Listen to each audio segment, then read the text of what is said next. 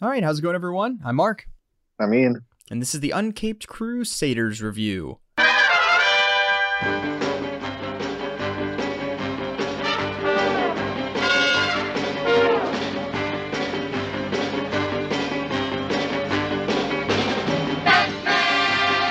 Okie dokie. Well, we missed last week, guys. No real reason, just didn't happen. So, oh well. scheduling. Yeah, we every now and then we earn a week off. Yeah, all two of you, I'm sure, were very disappointed. Right. But we're back, and we're talking Batman 66, Adam West, Burt Ward, William Dozier TV show. We got a couple of episodes to get to. The first two episodes of season 2. Yeah, we're into season 2 now. Gonna be here a while. We are. This is a long season, 60-something episodes. So now to be fair, I think that's like, but they're two-parters. So hey, it's still it's long not season, as though. many as it seems technically, but Sure. yeah, it's a hike. There's a lot here. So we'll be here for a while, that's for sure. Yeah, so we got 2 episodes to talk about today. It's going to be Batman Shoot a Crooked Arrow and Walk the Straight and Narrow. We got the Archer making his first appearance, and we're going to really get into that because I got a lot to say with these these 2 episodes. But before that, I'd like to talk a little bit about little news and then any movies that we've watched. So the biggest news as far as Batman goes is longtime Batman writer Denny O'Neil passed away last week, which was real sad. I think it was Friday. I think it was last Friday. I think so, yeah. He passed away. I mean, 81 years old. I mean, he was old, but it's a full life, yeah. Yeah, for sure. So it's not like big tragedy, which is nice. At least that's good, but still real sad because I mean, one of the most influential Batman writers of all time. I mean, if there was a Mount Rushmore of Batman writers, I feel like you'd kind of have to put Denny O'Neil on there. Yeah, I'd agree. Yeah, it at just at least comic wise. Comic wise, yeah, for sure. Yeah, it just sucks because it's even though these guys are thankfully living full lives, it's sad to see how few are left now. Especially with the big ones being gone, like Stan Lee, obviously. Who wasn't Batman, but when you see all these influential creators who were pivotal in shaping these characters that we know and love, and no new ones. Exactly. That's the real kind of iffy part. I feel like, now to be fair, I'm not in the Batman comic scene. I haven't been in the Batman comic scene for probably 6 or 7 years at this point. Probably since like 2014, 2015. So probably 5 years or so I've been out of the Batman comic loop. So I'm not exactly sure how it's going. I only hear news things here and there. Usually negative stuff because that's usually all you ever hear about. Nowadays, yeah. Which is a shame. So I don't know about the positive. But when I was into it, obviously there was a handful. Scott Snyder was the one really taking over Batman mantle, who subsequently I feel like is massively overrated. I feel like he's one of those guys who started off super strong, and I feel never recaptured how well he did at the beginning. But he did so well at the beginning that it really kind of earned him a lot of clout, which he still has to this day, which again, and there's a lot of stuff I haven't read of his, but as far as Batman run, I mean, he started really with Black Mirror in Detective Comics with Dick Grayson Batman, which is a fantastic story. Yeah, I like it a lot. And then, obviously, when he took over the New 52 of Batman, which New 52 was stupid anyway, but the Batman story started really strong. The Court of Owls was outstanding. Awesome. That full year. One of the best recent editions we've had, yeah. Yeah, that full year of comics, I think it was 12 issues with the Court and Night of Owls. It's really, really strong. Really good, adds to the Batman mythos, and great stuff. And I feel like after that, it never was that good again. I mean, but again, that's a tough act to follow right out of the gate. So it is. But I agree, he's never quite like hit that same. Death of the Family was fine, but we were all hoping for more. And then I was, yeah. It just didn't. It didn't quite deliver what we were kind of hoping for. Maybe how it kind of set up. And then I really didn't like most of his other stories. Shoot, I forgot even the name of it. But the one with Bloom was terrible.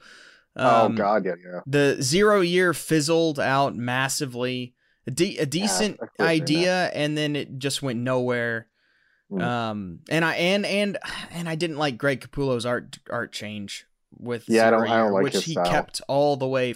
No, he had a good style for the first two with Court of Owls and Death of the Family. I liked it. Yeah, I like Court of Owls. And then he Death of the Family's changed okay. it for 0 year, which I thought it was just for 0 year because it was, younger or whatever. And Sure. but then he kept it for the rest of the, and I'm just not a fan of it. It's too smooth. It looks weird. And then I forgot. And then Endgame was the last run with that, and that was meh, with the weird Joker death reincarnation. Good. There was a lot of weird stuff with that, and a bit too much. Yeah. And then I know he's written some other stuff like the Batman Who Laughs and some of that, and some of those kind of weird Elseworld type stories. And I haven't read any of those, so I can't. I'm not interested in that really. I can't comment on that stuff. But anyway, enough of that. Anyway. Denny O'Neil died, which is a big deal. Obviously, I mean, massive influence on so many things. Batman, Green Arrow, Green Lantern. Yep. He was really kind of at the forefront of that through the 70s and into the 80s. Really the transition from the Silver Age kind of campy comics into the more serious DC comics. He was really that bridge. Him and Neil Adams were really that buffer, especially with Batman, because he took over, I think, right in the late 60s. And, so the Batman TV show, which we're going to talk about today, that was what Batman was. Campy, goofy, silly, and then... He was part of that bridge in the 70s into much more serious Batman stories. Yeah, because people tend to think magically Batman went from Adam West to Frank Miller. It's like no. There was some transition in between, and O'Neil was a huge. Some would argue that the best comic Batman is the 70s Denny O'Neil, Neil Adams Batman. Sure, I totally get that. It's fantastic stuff. Obviously. He introduced Ra's al Ghul with the character created by both those guys.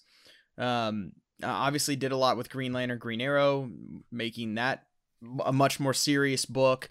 I always like this Green Arrow. I feel like he was part of that group that put them together because they both weren't doing that well separately, and so they put them together. Oh, he might have been. Yeah, I never thought about that. Because I forget when they first started being together. It was sometime around, I would assume, the 70s. Had to be, yeah. But anyway, that would make sense. Yeah, a lot of stuff. He obviously did a ton of stuff, and then he was the main editor. He was in charge of DC Comics for 20-something years through I think the early 2000s or something. At least through the 90s, I believe. But that's quite a resume. Yeah, and then at some point he went back to Marvel, I think, for a few years in the 80s and did a little bit of work there. But obviously he's most known for DC stuff. But anyway, so Denny O'Neil died, which is sad. R.I.P. to one of the best Batman writers of all time, for sure. Some other news. We're a little late. Legacy, though. Yeah, for sure. We're a little late with some of this other news.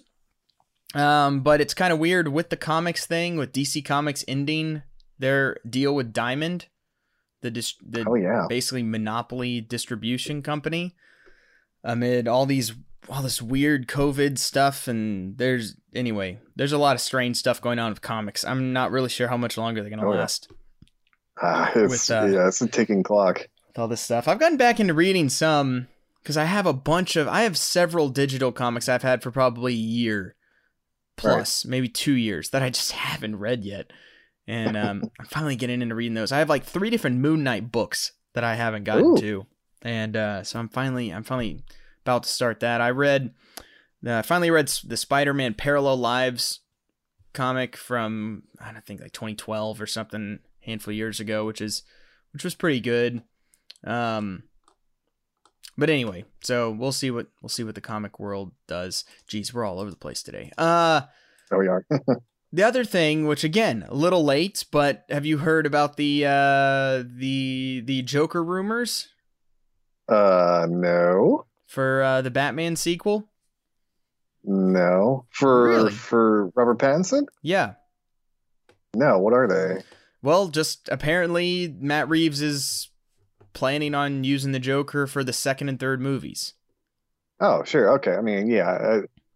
I mean, I felt like that was assumed at some point. I mean, if you're doing multiple films of Batman or a series, at some point, yeah, the Joker has to show up. So I get Yeah, that. And, unfortunately, that was one of the, unfortunate things about the Dark Knight trilogy is that they couldn't use Joker again, and they totally right. would have if given the chance, because how could you not? But Yeah. so it'll be nice to see a Joker that hopefully is as good or somewhere in the range that we can see for multiple films and really have the impact on Batman that the character should have, you know? Yeah, but I also don't know if I agree with already coming out that, oh yeah, he's going to be in the next movie too. It's like, Well, that's a problem of current time is that now the Joker has become too big for his own good, I think, I to think the you're point right. where Yeah. he's almost overshadowing Batman. Where I mean, as soon as they announce the new Batman, the first question is who's playing Batman, and then the second question is who's playing the Joker, Yeah. and it's like, no, we have so much more to get into. So I'm glad at least he's not in this movie, although I wouldn't have put it past him But to for them be to. fair, the Joker performances have outmatched the Batman performances so far. Except well, the one doesn't count. But Yeah. out of the other ones, Jack Nicholson was better than Michael Keaton, and Heath Ledger is better than Christian Bale. So I'm just I Well, mean, there's kind we of also have to. precedent for that. I know I get it, but we also have to acknowledge the fact that the character performance of Joker is there's so much more you can do with it. Whereas Batman, you have to be, reserved and disciplined and kind of stoic. Where the Oh, for Joker sure. can eat up the screen and light up and is more tailor made for an Oscar performance. Hence the fact Sure, he was the sure, only sure. type of comic book villain ever to be nominated. But so I mean, I get that, but no, I mean you're not wrong. But especially with how big the character has become now, I mean it's only a matter of time. Yeah. Yeah, I know. I mean, I know, but I don't know. I feel like, especially with the Joker movie, we've had like two Jokers now in the past, what, four Too much. years? I mean, And it's and like, then Gotham oh, jeez, I there's forgot so about many. that. Yeah. The Gotham had like five in its own show. Yeah, it's like, I mean, obviously you want to use Joker at some point, of course. I mean, You you have kind to. of you have to have Joker with Batman, but Of course. There's so I many other wouldn't villains we be. haven't seen. Yeah, that's the thing. I would not be against not having that. And even now, I mean, we're seeing all villains that we've already seen before in this next Yep. Matt Reeves Batman movie, except for maybe the Riddler. I mean, because the But yeah, Riddler we've only seen it once. was Yeah. just kind of a goofy Jim Carrey character, not really Yeah, much that of was all it was. not really much the Riddler. So, but aside from that, we've No. seen versions of both of the other two, and Seen Penguin. Yeah, we've we've seen seen Catwoman. several Like, Catwomans. So it's like, eh, why can't we use Mad Hatter? yeah. Why can't we use you just pair up the Mad Hatter and some heavy like Clayface or something, Clayface, and Bane, Deathstroke, something. yeah. Just you have the Mad Hatter as the mastermind, and you pair him up with more of a physical villain, and just boom, there you go.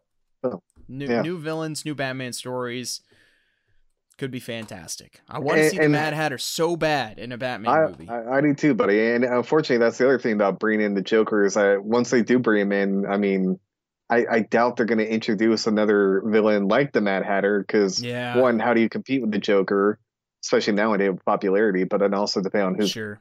performing it. But yeah, so it's like I feel like once the Joker comes, this can be it in terms of maybe getting new villains. I mean, we might get some small minor ones like a Victor Zsasz or something of that extent, but We we're already not going to saw get. Victor Zsasz in that Birds of Prey movie. Oh God, yeah, I'm not counting that, but That's fair. yeah, it's like once the Joker comes, I feel like that's any hope of getting the other villains we haven't seen before are pretty much gone. Yeah, yeah, I know. But we'll see. It all It's depends on disappointing. how this first movie goes. Yeah, why can't we get a proper Two-Face? Like Yeah. so many great things. We did not get a good Two-Face in Dark Knight. We need a Oh, we we did. need a it was fine.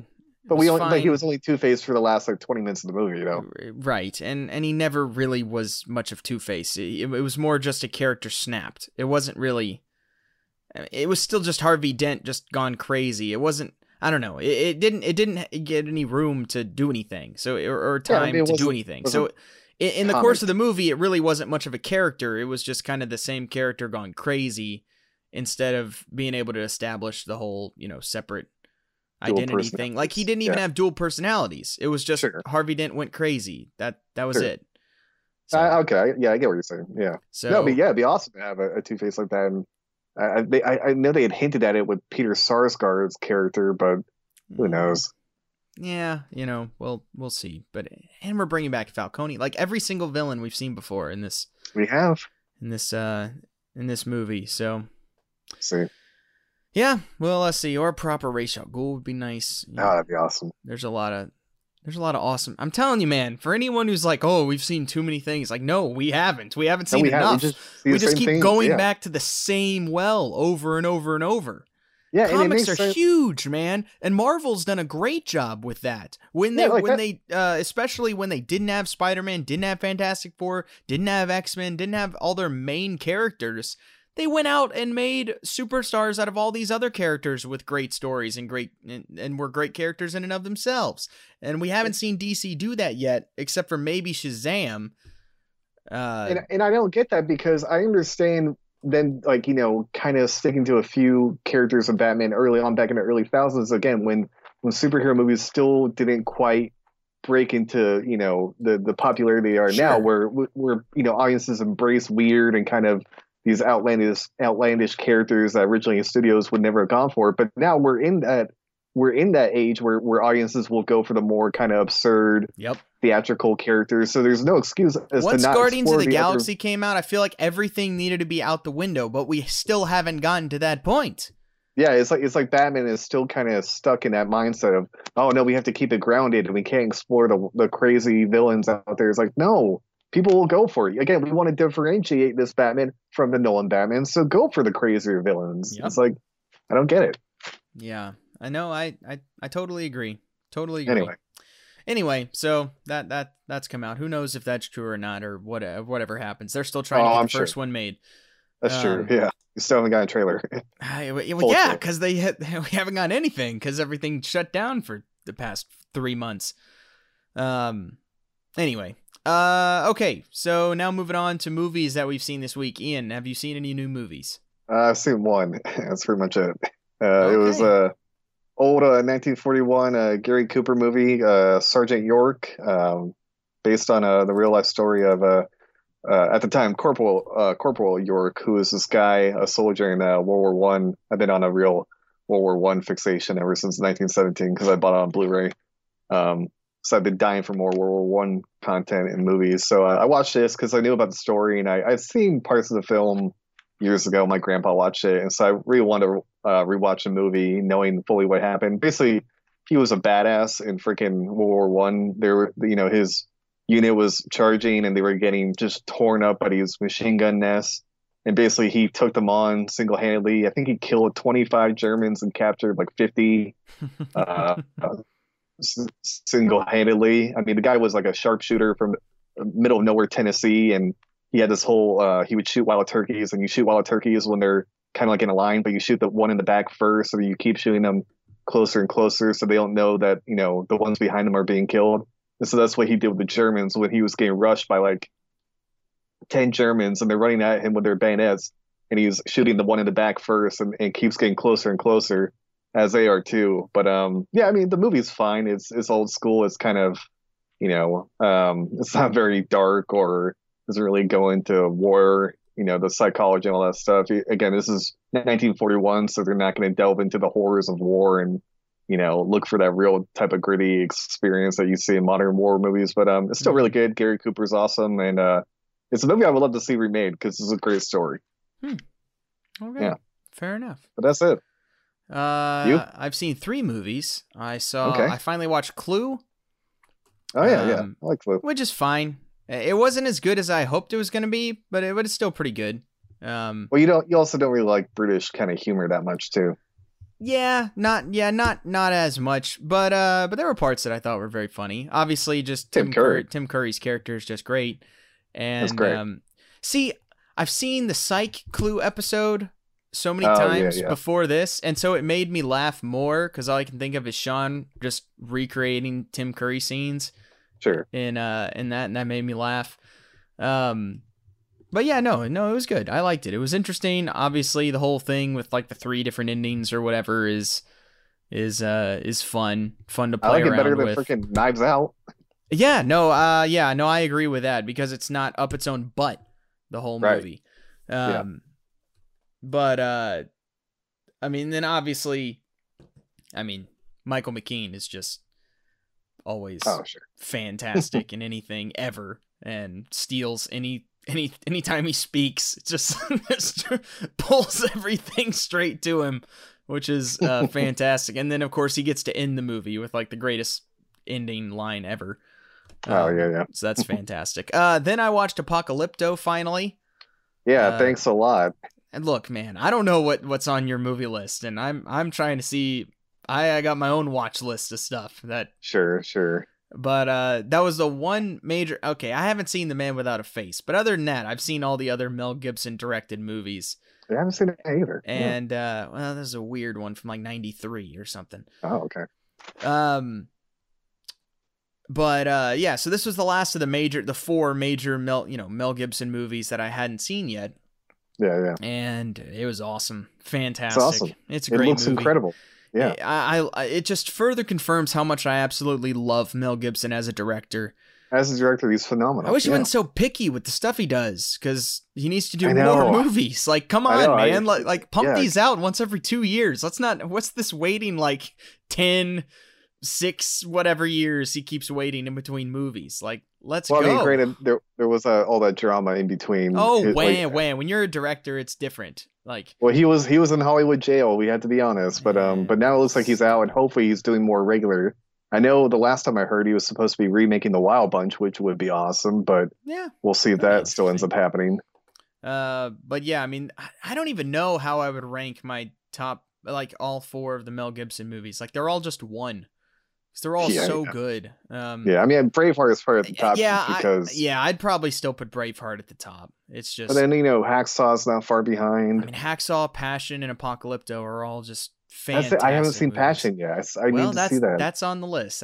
I got that. I do have that on your list. So I thought about watching it after Israel, but I wish I had, but I still want to see it. Yeah, it's really, really good. And again, you can see a lot of Apocalypto in Passion, because it's very similar, because it's ancient times, a totally ancient dead language that they recreate the entire movie in. Yeah, the research he goes into for his movies is unreal. It's I love how non-Hollywood it feels. It doesn't feel like it's actors playing dress up like the, because they're not any actors. There's no names in anything. They're just random people. And in this movie, half the people in it are indigenous tribe people from the area. Like there's a little girl that is cursing them at one point, like putting a curse on them.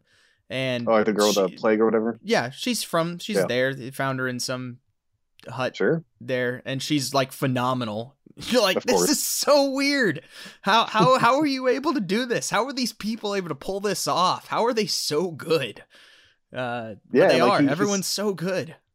Yeah, he doesn't get the credit for being such like a hands-on, like authentic filmmaker, like some of the other ones I feel like are. And it's like, no, Mel Gibson totally goes into his projects and is all about the experience and the realness. But again, he's still kind of frowned upon by some people. Yeah, and the ultra gore all has a purpose. It all furthers the story. It brutal back then, right? Everybody was, but not even just as being authentic, but also the way it pushes the story forward is done so well.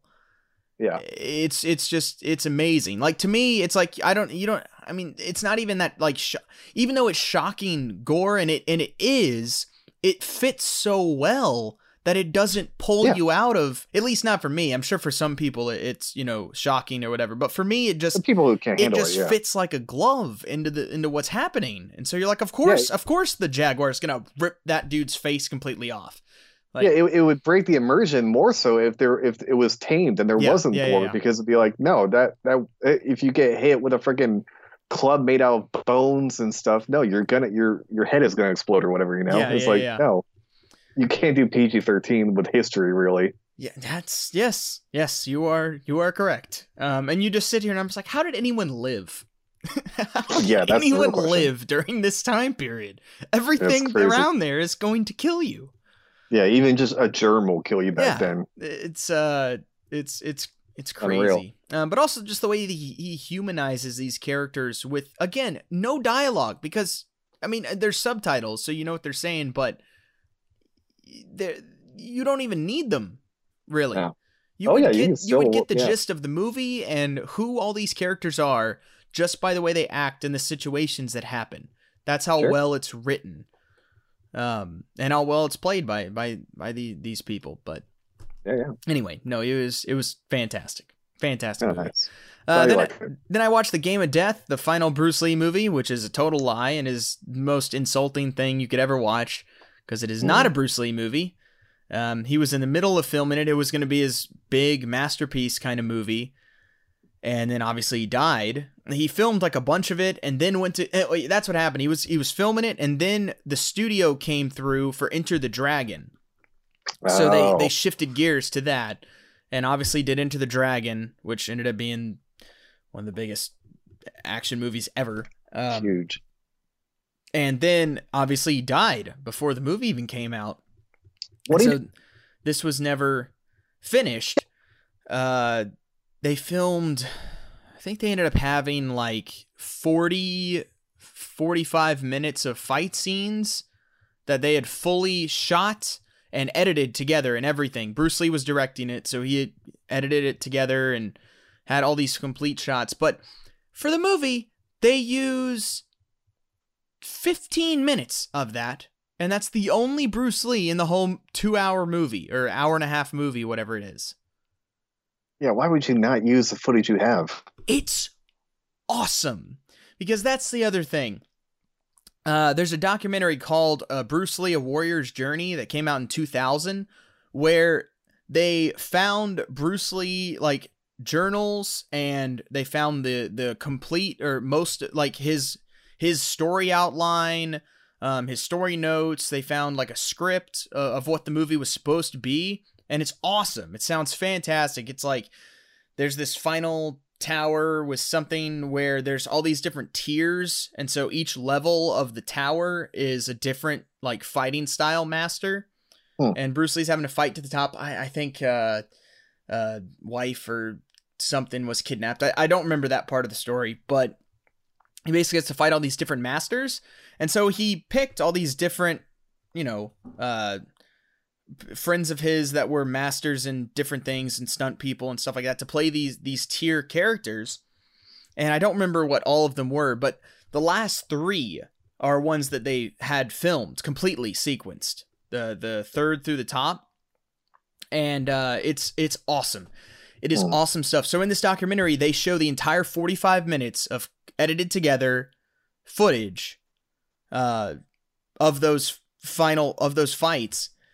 And it's some of the best martial arts you've ever seen. It's probably the best fighting in any Bruce Lee movie, period.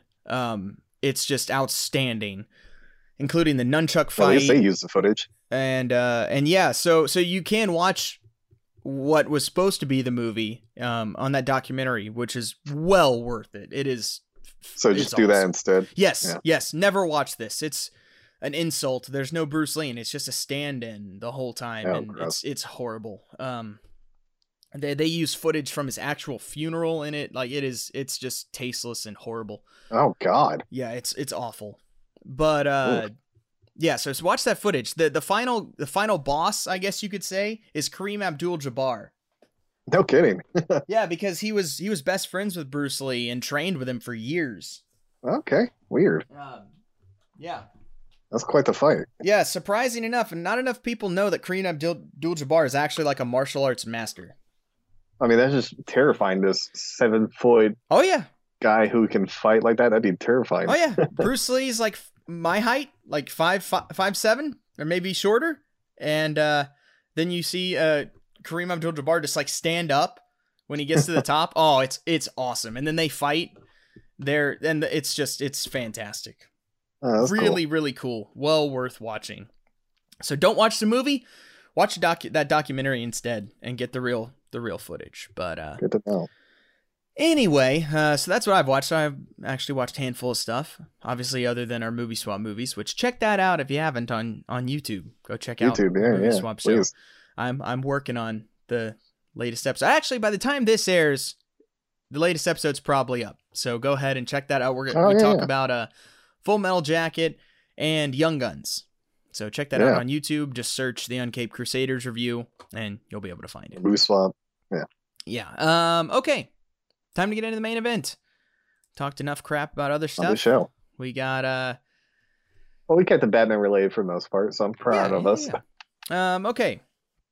2 episodes of Batman, 1966, Adam West show to talk about. It is Shoot a Crooked Arrow and Walk the Straight and Narrow. This is the season premiere for season 2. We got special guest villain of all people, Art Carney, being the villain, because you'll notice we're gonna get more and more well-known stars in this season, because the show obviously was a cultural phenomenon, and so because of that, you're gonna get a lot of guest stars that are bigger names. Moving on, but that doesn't necessarily mean they're good, because I'm sure this episode is maybe the worst we've seen yet, Ian. This episode is just straight up horrible. You think? Yes. These are terrible. No one tried. The writers didn't try. The director didn't try. Art Carney definitely didn't try. No, I mean, definitely not Art Carney. I mean, obviously Adam West and Burt Ward are always good, but they're always good, of course. And you know, I mean, the main characters are always good. Yeah, they're always there. They always show up and they're always good. But this is the laziest written episode yet, and nothing makes sense. Nothing. But not in a good way, because a lot of times nothing makes sense. That's part of the fun of the show. That's part of the joke. Charm. But half the stuff done is not done that way. Like, the part that really got me, so there's a part where Alfred is helping them by going to the archery range that the archer owns and distracting him while Batman and Robin snoop around the thing. And obviously they trip an alarm or whatever, so they know. And so he's able to like get the drop on him, like trapping him in a net. And then Batman goes, "It's okay, Robin, I'll have us out in just a second." So we cut away, we cut back, and then they're still trapped in the net. No explanation. They're trapped in, I thought they were like unconscious, as if they weren't moving, and then they dropped They dropped them unconscious, and you're like, what happened to the bat knife? Last time we were here, Batman was like, "Oh, I got a bat knife, and I'll have us free in a second." Yeah, they even bother even showing a smoke, the classic smoke thing or whatever. No. And then it gets even worse. So then, so they're tied up by their thumbs, which looks very painful, and they're hanging by their thumbs. It is painful. That's a and apparently it's this big torture den. And then Art Carney the archer says, "Oh, I've already used all my devices." And you're like, really? They look fine. Like, isn't this some bad torture? Bloodied at least, yeah. And then they're gonna decapitate Alfred, and then Batman's just like, "Nope, don't care." And then it's a fake guillotine, so you're like, okay, what's going on? And then I don't know what that was. But then he lowers them down. They untie themselves and are standing in front of him, unrestrained and untied up. And he's like, "All right, now we'll do a sporting thing to demise." And then we cut, and they're tied up to poles and about to be stabbed with lances.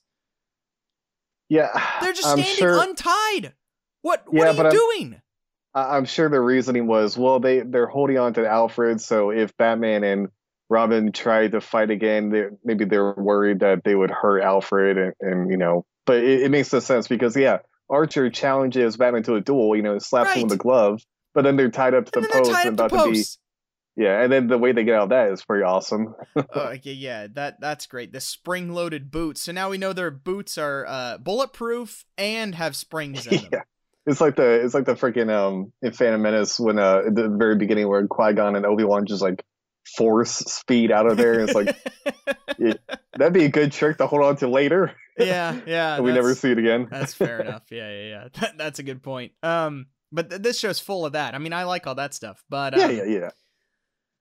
But yeah, when I saw that, I was shocked. I was like, this is the laziest thing I've ever seen. We're just not even gonna mention anything What? What? Anyway, I couldn't believe it. Even for a show like this, I was like, that is just terrible.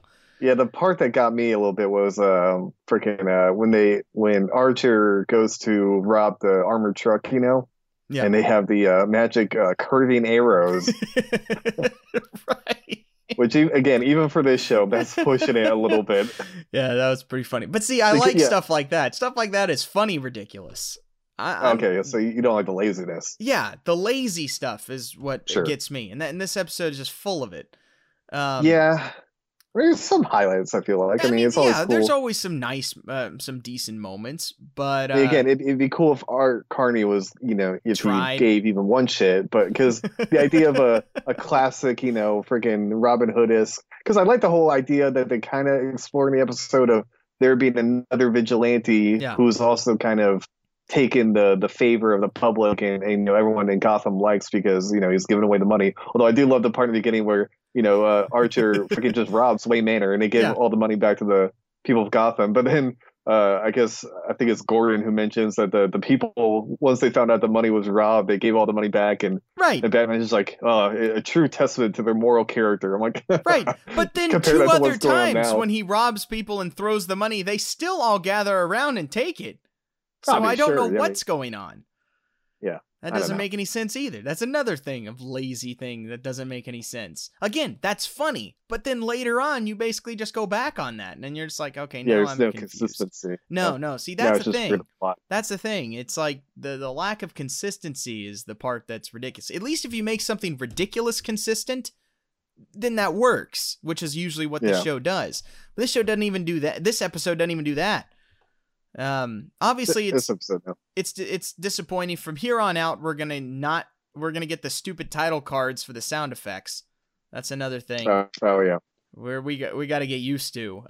They didn't want to spend the money to superimpose the sound effects over the film, so to save money, they just put in colored title cards with it, which is very distracting. When I forgot that they did that until watching this, and I was like, oh yeah, that starts with this episode. From here on out, it's gonna do that. Oh yeah. No, from here on out, we're getting the colored title cards. Yeah, not quite as fun. Not quite as fun. God. Yeah, but there's, again, even though I think these episodes are pretty terrible, there are some highlights. Obviously, the biggest highlight being Alfred Batman. Oh, sure. Alfred Batman is awesome. This is a thing I totally forgot was in this episode, but completely remember Alfred Batman. I mean, obviously we've seen Alfred help them out several times in the past, but this time has to full on put on the Batman suit and pose as Batman with Robin. Honestly, he doesn't look too bad. He looks good, man. He fills that thing out real well. Yeah, he doesn't have a gut or anything. No. Alan Napier looks fantastic. Or shoot, it was probably his idea. He was like working out a little bit. And he felt all confident. And he was like, you know what? Put me in the suit, because we know he's driven the Batmobile before. No doubt he wanted to do that. But now he's getting the full fantasy. Yeah, no, he looks great, and but then of course, everything then they find out that Archer actually robbed them. So then Commissioner Gordon needs to talk with Batman, and so the way they get around that is Bruce gives him a voice changer, which will make him sound like Batman, and then he just stands on the other side of the street. Because he has a cold, which in this show makes perfect sense. So then, of course, the commissioner's like, oh, well, how considerate of Batman not to want to get anyone sick. Yeah, and of course, great. The voice changer he can hold so it'll cover his mustache. Yep. Yeah, that's that's the highlight of these episodes for sure. Is for Alfred sure, and the guest appearance by the Gotham Citizen. Oh yeah, that's weird. That's another thing we're gonna really get full bore into this from here on out is the special cameos, with the coming out of the window. Although this one doesn't make any sense, because why is Dick Clark in police headquarters? Oh yeah, it was police headquarters. It was. It's the most shoehorned in thing we've ever seen. Why are Batman and Robin walking out down the side of police headquarters?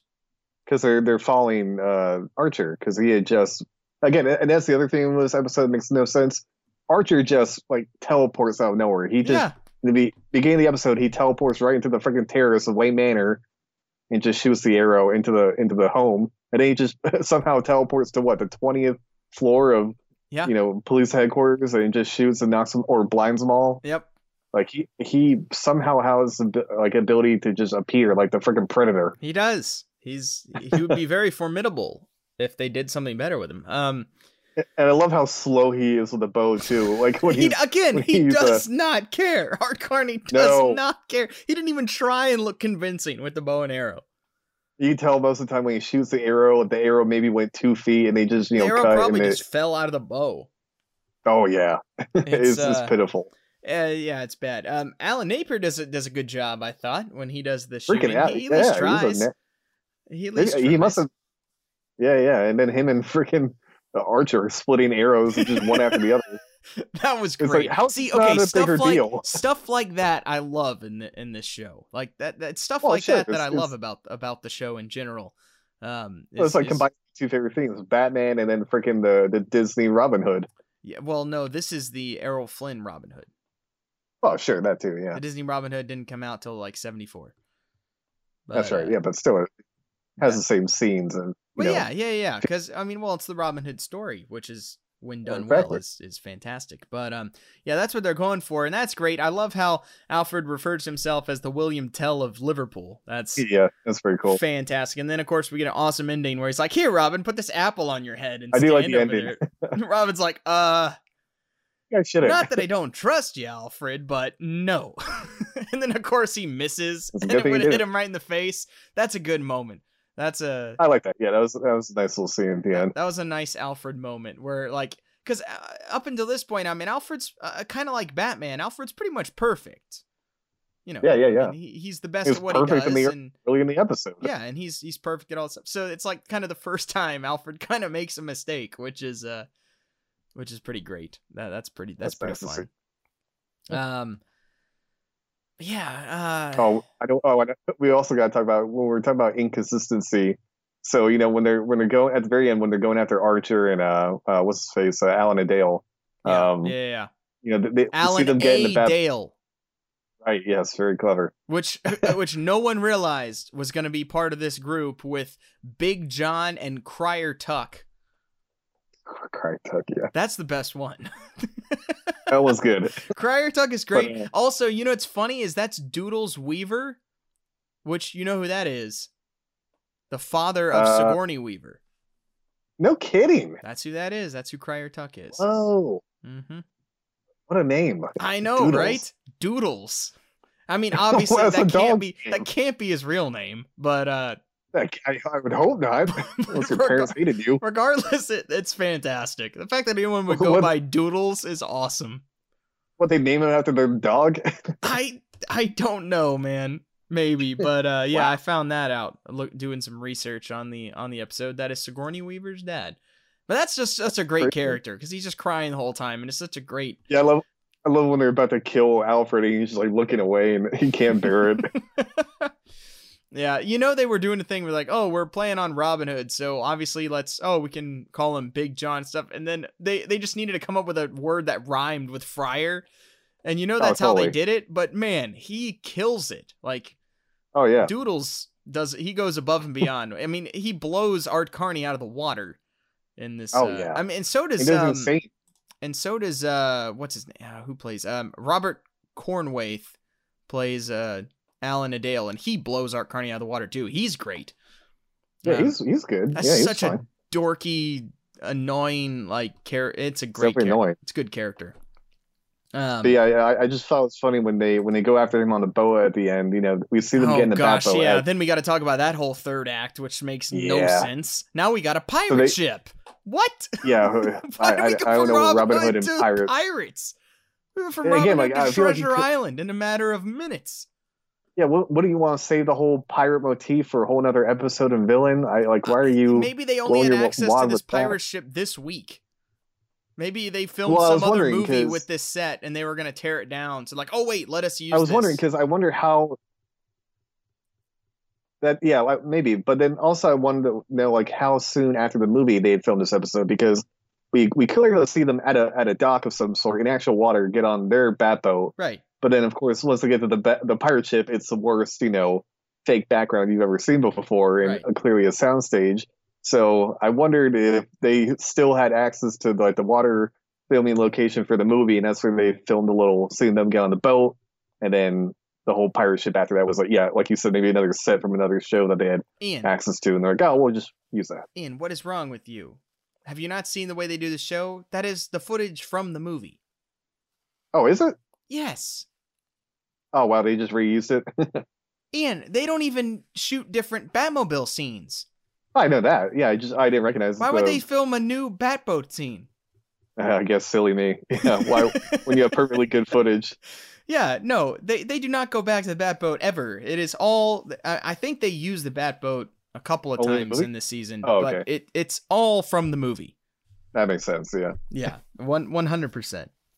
So I find that I find that great that you're trying to sit here and be like, how'd they have the money to do this, but I'm then giving them not too do much that? It's benefit of like, the doubt. Yeah. you really are. You're giving them too much benefit of the doubt there. They're in season 2 now. They're making that season 2 money, and they're coasting. They're like, Oh, oh yeah. no, we're established. We're not, we don't have to worry about getting canceled if we do not have to put forth that much effort. Mm-hmm. Yes. Okay. Another thing that I want to talk about is we got a couple of very forced little like what do you want to say, the like lectures or something in these episodes. We get a great like 2-minute long scene where a cop tells a woman about Batman's driving. Yeah, what was that about? I don't know, but she's like, I liked it. How come Batman gets to drive fast and through red lights and everything? It's like, and then the police like, they're deputized agents of the law. So if there's an emergency, they are able to do that. And I love how he's like, and that they're putting their own lives in danger driving fast like that, in order to save the people they're going after. And it's just, and then like, he says, yeah, go ahead. Well, then he says like, oh, and Batman in his spare time even speaks at driving classes here in Gotham. I'm like, he would. Right. And it's like, and you rest assured that when they're not going after an emergency, then he is safer driver than any of us could be. And then he gets a standing ovation from the rest of the people in their cars after he completes his speech, which is fantastic. Like this show, I did like that scene. That's good stuff. That is. It was out of nowhere, but yeah, I liked it. Yeah, that was well done. That was well done. Also, okay, this is the other thing that's ridiculous in this episode that I got to talk about, but in the best way possible, and made me pause the thing because I was laughing so hard, is the fact there is a commissioner in charge of poor people. Oh yeah. Oh my god. That is the title. That's hilarious. The commissioner in charge of poor people. Again, this goes back to how lazy this episode was put together, but that, in this instance, that is fantastic. See, to me, that might just be meta humor. Like, that's too Maybe. funny for them to just, like, because it reminds me of a scene in freaking 30 Rock when Alec Baldwin's character is this crazy Republican rich, and he's talking about, yeah, our president, started the whole war on the poor. And Tina Fey's like, you mean war on poverty? And he just goes, sure. And that just reminded me of this director of the poor people. It's just such a demeaning term, but it's definitely satire, I feel like. That's fantastic. That made me laugh out loud, and I had to pause it and rewind it because I did not see that coming. I did not see that coming. It's like something out of South Park. Yeah, it really is. Like it's a little too smart for the way the rest of this episode is written. Yeah, definitely. And I love how the whole time we get the big moral thing of Batman, we need, people need to learn how to work for things and not to get stuff for free. But then the whole thing of this Wayne Foundation is just handing out money to people. Oh yeah, that's a good point. That's total hypocrisy. What? And also, are we just going down every citizen of Gotham, starting with the Z's? Like, yeah, what the hell? One at a time, like it's graduation? Like yeah, are we walking the anti-communist or what's stage, going and on? then like he was gonna like let the guy speak. How long is this gonna take? Good God. Again, they say how many people are in Gotham? Like 100,000 or something? There's more people than that in Gotham. Yeah, so how long are we going to be doing this? I don't know, but that is good gosh, that was interesting. And also, apparently there's a little bit of a play on things with that guy, because the poor person who notices the fake money and then gets all outraged and everything. Yeah. Well, that is let's see. That's a Sam Jaffe, who is better known as Dr. Zorba on Ben Casey, which was a show. But they call his poor person character Zoltan Zorba. So yeah. That's why, because I wonder, because like that. Okay, that has to be a callback to something. Yeah, it is. It's a callback to the same character he played on the show Ben Casey. So okay, yeah, I was racking my Batman mind. I'm like, is that a name from Batman? I'm like, no. Yeah. So okay, no wonder. But yeah. So again, we're gonna get more little weird appearances of people throughout the rest of the show. Obviously, with the biggest one being Dick Clark just randomly showing up, and you got to jump on that train to prop up your own for stardom. You definitely got to. Yeah, but this is again. I like the episodes and concept. I like the idea of the Archer character villain, them kind of battling another vigilante in Gotham. But yeah, like you said, everyone, even again, it kind of scares you how much people are coasting in the season premiere. You know, it's like I get it halfway through the season, everyone's like, oh, okay, I'm ready to go on vacation and be done filming. But the season premiere right after the movie is like, all right, everybody should be on their A game and ready to kick things off as new budget. Nope. Yeah. Yeah, nope. They do not get off to a great start. That is, and they didn't end with a good start, as we saw with the season finale with the Penguin. Well, yeah, no, yeah. Those are bad episodes. Remember? Yeah. So they had the movie in between, but they put all their creative, effort and thoughts into that, and like, oh god, now we gotta go right back into the TV show. But the big disappointing part is, like you were saying, it's a good concept for a villain. If it was just anyone done better. Did he ever come back? No. This is one and done for Art Carney. He's not coming back. I figured Art Carney wouldn't come back, but I was wondering if the character came back. I don't think so. As far as I know, he doesn't. But even the writer of the episode, or the director. Now I don't remember what his name was. Something Ross. Sherman Ross? I think so. Something like that. Yeah. He was saying that he didn't even want Art Carney as the role. He wanted Fernando Lamas to someone like that to play the character, and didn't even really want. He thought Art Carney was miscast in the role anyway. So I'm sure that had to be studio. Just for big sure. Name. Yeah. No, shoot. Stanley Ross. That's his name. Okay. Ross. It was Sherman Williams or something that I think wrote it or something. No, Stanley Ross was the writer of this episode. But who's the director? It ends up being what was his name? But it does end up being a guy who directs a lot of episodes moving forward. Sherman Marks, that's the director. That's what it was. Yeah, written by Stanley Ross, directed by Sherman Marks, and Sherman Marks will direct a lot of episodes in the upcoming couple seasons. But yeah, so a couple things with the Archer. It seems to be loosely based on a character from Superman.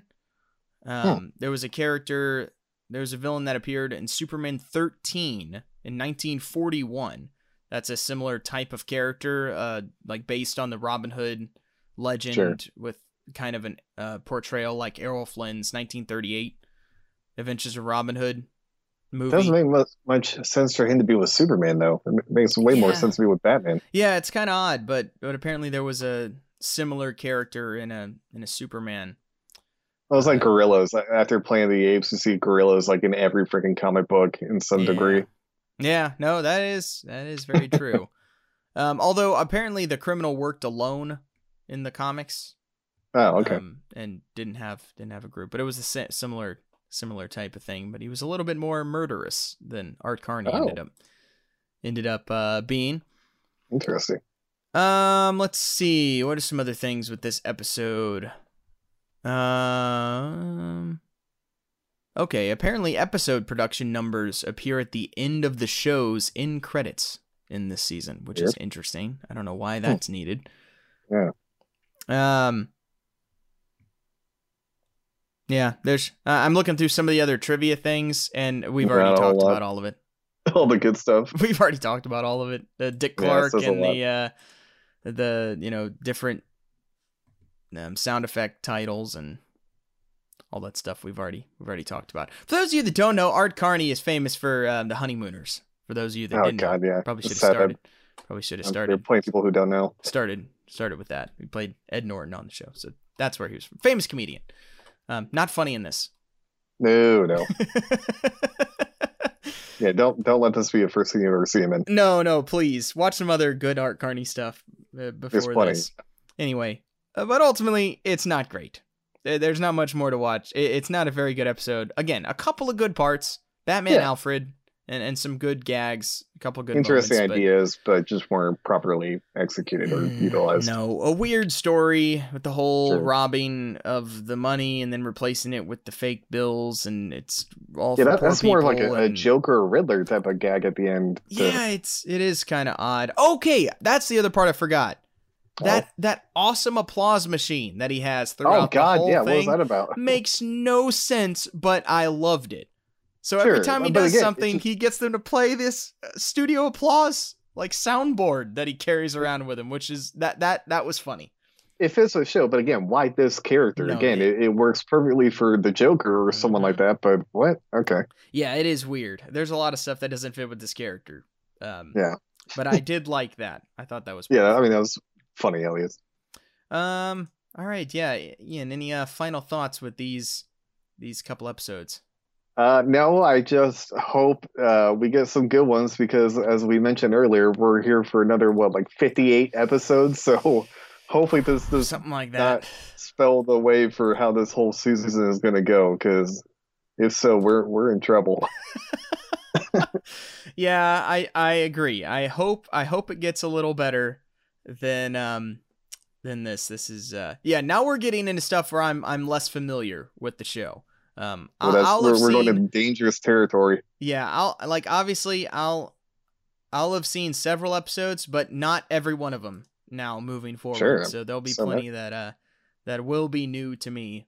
I'm starting in this season, but that's scary. Yeah, I know. So hopefully we get a little better than this. The next two Batman 66 episode we'll get to in 2 weeks, going to be Hot Off the Griddle and The Cat and the Fiddle. So we got some more Julie Newmar Catwoman coming up, which is nice. So that'll be nice. That'll be good. Why don't we start off with Catwoman? Why would you not start off the season? Yeah, again, what the hell? With Catwoman. The only thing I can think of is they just thought Art Carney would be a big name draw or something. Probably. That's the only thing I can think of why they would choose to do this mediocre episode as the kickoff. I bet you're right. To the season, but anyway, we get to have the best Catwoman ever moving forward with the next 2 episodes. So that'll be nice. That'll be nice to get back to. Okay, yeah. Now some hope. All right. Yeah, it'll be vastly improved for sure. Oh man, yeah, okay. I just saw a picture from this episode, and I think it has one of the death traps I like. So this. Oh, okay. Yeah, this will be fun. I think this will be fun. But next week we're back in the animated series, where we got 3 more episodes to talk about. Unfortunately, we can't quite compete with the last one, where we talked about Almost Got Him, but we still have some good episodes in here. It's kind of a thing where there's kind of one okay and two good ones. We got Birds of a Feather, which is kind of a weird one with the Veronica Vreeland character. And it's very similar to what we saw in one of those. It might have been, was it the last Adam West Batman episode with the Penguin from the last season? But because this one, it's where Penguin's like ingratiating himself with all the rich of Gotham. That's kind of the plot yeah. of this episode. So we've seen that a little bit in one of the Kind of, yeah. 66 shows, which that's always a staple of the Penguin character. Sure. And then we got What is Reality? The final appearance of John Glover's Riddler. Ah, man. With other than just some brief, not even cameos, just they show the character a couple of times. Yeah, it doesn't count. Very brief moments, but this is really the last episode with the Riddler. Damn. And yeah, so I'm excited about that. With What is Reality? It's a good episode. It's a weird virtual reality type episode of Batman, but it's a good one. And then we have one of Ian's favorite episodes, I Am the Night. Oh yeah, nice. So we got those 3 episodes talked about next week. Yeah. No, it'll be nice. Some good stuff for the animated series coming up next week. Always. All right. Well, that does it for this episode. Make sure and follow us on Twitter at UncapedReview. And you can follow me on Twitter at MarkyMarkBrand. You follow me at Ian Bark. So go ahead and do that. And check out our YouTube show, Movie Swap. So check that out. Yeah, just search the Uncaped Crusaders review or search Movie Swap, and should be able to find it. Again, we'll see our stupid faces. Yeah, I know. You'll actually see what we look like. Next couple episodes, or next episode, we're talking about Full Metal Jacket and Young Guns. So go ahead and check that out. Alrighty, Ian, any final thoughts before we sign off? No, we eventually will do our Batman ranking list of all the movies in video form. So keep an ear out for whenever we announce that we're going to do that. Maybe after this next movie swap. I don't know. Whenever we decide to do it. Yeah, we'll be coming up. That'll be fun. That'll be kind of a special. That will be fun. I'm looking forward to that thing. And yeah, we're going through all the Batman movies. We still haven't figured out exactly how we're gonna do it. And yeah, we don't know if we're gonna do live action and then animated, because there are so many animated. It might take a while, and if we do live action, it'll give us a little bit more time to talk about it. But we'll see. Yeah, we gotta figure that out. But anyway, keep an ear out for that. We'll be posting it obviously on Twitter whenever we come to a decision. But anyway, all right, that does it for this episode of Uncaped Crusaders Review. Thank you guys so much for listening. Again, I'm Mark. I'm Ian. Have a great week.